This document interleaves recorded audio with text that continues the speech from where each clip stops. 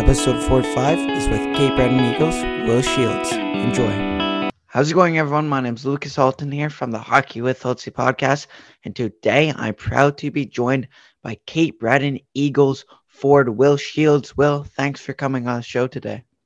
Thanks, Lucas. Appreciate it. So getting into things, tell us about your QMJHL draft experience. Yeah, for sure. Obviously, it's a special night for all the kids being drafted and all the teams as well. And it was kind of just waiting around and obviously talking to some teams, and then being drafted by the Eagles is obviously a special Nova Scotian team, hometown kind of thing. So pretty proud on that, and then kind of just enjoy it with some family and friends after that. Now, did the Eagles kind of hint that they're going to take you going into the draft? Yeah, I obviously had a great talk with the Eagles prior to the draft, and felt really comfortable with their staff and the organization. So felt really good with where they had their picks, and was kind of hoping it would be them, and lucky enough it was.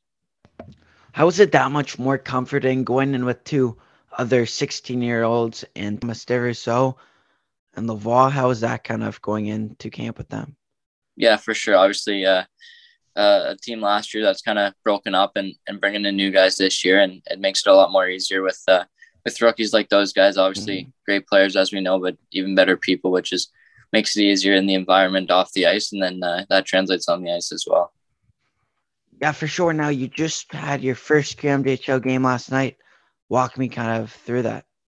Yeah, for sure. Obviously, a pretty surreal experience for anyone kind of playing their first game, and lucky enough for me, it was hometown in Halifax, so that was pretty cool. Great atmosphere. Obviously, Halifax has got some rocking fans that kind of get the building going, so it's environment, and it was fun. Kind of get the first one out of the way, kind of get the legs going, and get into the swing of things.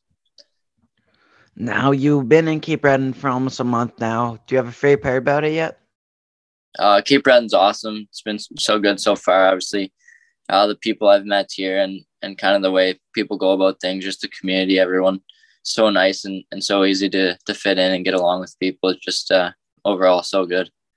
That's awesome. And what is a day in the life like in Cape Breton? Tell us about it.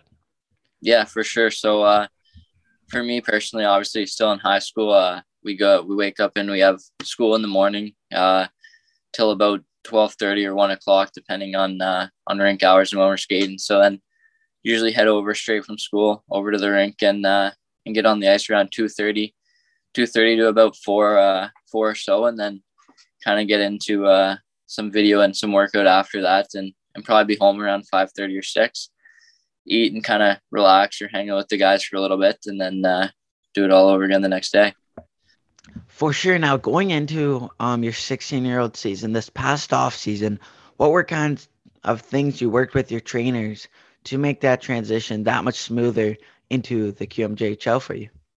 Yeah, for sure. Obviously, the Q is going to be a bigger and a faster league than previous leagues we've played in, and I think one of the main things for me, obviously not a huge guy, is kind of being able to get up to speed and kind of get an advantage on the physical game. So obviously in the gym a lot, working on building putting some weight on, and then also trying to get faster and be able to jump right into the lineup and play hard.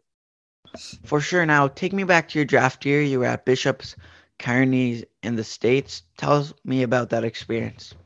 Yeah, for sure. Obviously, BK had a great role in my career so far, and it's really awesome being down there. Obviously, the first year was in the COVID year, so it was kind of tough getting home. I was just home for the Christmas there that year, but it was great. Obviously, great people down there and good connections and great people I've met, which have helped me get to where I am today.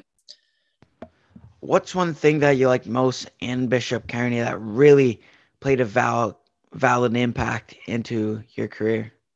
Yeah, for sure. One of the main reasons I went down to BK was the resources they had, just the facilities and the people they had on hand that a text away, a call away, walking around the halls, just anyone you can talk to about anything, and then really high class guys with lots of knowledge, and then also the resources like gym and rinks and stuff right there. When going down there, you must have been considering NCAA. What kind of made you make that decision to go and play for Cape Breton? Yeah, for sure. Obviously, keep all doors open going down there and kind of see how it goes. And obviously the Q draft was a little late this year, so it was kind of waiting out to see how it goes. But Cape Breton, obviously, like I said, a Nova Scotian team and kind of one of my higher valued teams in the Q. So with it being them, there was kind of no other decision for me. I just wanted to play for them, but could have gone other ways with other teams. But I'm happy it was Cape Breton. Yeah, for sure. And do you have any hockey routines that you kind of developed through the last couple of years? I'm not too superstitious. I kind of just go about it, tape the sticks and kind of the normal things. If I play real well, I'll kind of look back and see what I did, kind of tweak some things and keep those going until it breaks. But I'm not too crazy about it. Yeah, for sure. Now, if a little kid walked up to you and said, "Hey, Will, how can I get to the QMJHL?" what would you tell them? Yeah, just kind of work hard and control the things you can control. Obviously, as you get older, everyone's a lot better and the game's faster. It's gonna be harder to kind of squeeze the lineup. So kind of just pay attention to the details and control what you control. And then obviously being a good person obviously comes with a lot of hard decisions, and it makes it a lot easier for people to like you if you're a good person on and off the ice. Is there a piece of advice that someone gave to you that you kind of stuck with throughout your career? Yeah, just kind of, everyone kind of runs it down. The people most important to you is just control what you control. And I've kind of valued that. And you hear it along the way all the time at the rink and in video sessions and stuff. And obviously you're not, you're a player and there's people with higher roles in the organization. And if you control what you control, it should all fall into place. For sure. Looking at the NHL, you probably watch a lot. Who would your best role model yourself after? Yeah, obviously, can't really not say I'm being from Nova Scotia. Is just probably Sidney Crosby. Just such a great player on and off the ice. Kind of you see him with fans and around the community. Just such a great person. And then on the ice, obviously, everyone knows what he can do and how special he is. Yeah, obviously everyone knows what his game is like, but how would you kind of describe yourself as a player? Yeah, for me as a player, I'm very offensively minded. I like to score goals, and in that sense, I kind of look to a Braden Point kind of player comparison. He's not a huge guy, but he's a smart guy and manages the puck well and gets in the right spots to be able to put the puck in the net. Now, what do you think the key to success is for your team to have success for the remainder of the season?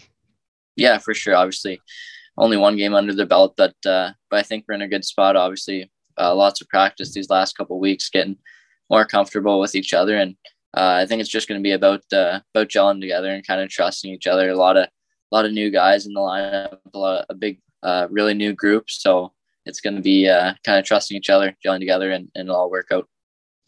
Now, in the dressing room before the game, is there that one song that gets the boys going? There's not, like I said, only one game, but it's the pregame lineup. We got Julian Huberry kind of gets the boys going, everyone's up and gets the boys fired up, and it's been good that past game. Well, that's awesome. Well, thanks for coming on today. Yeah, thank you. Just like that, there's 45 episodes of Hockey with Otzi. Thanks for listening, y'all. Have a good night.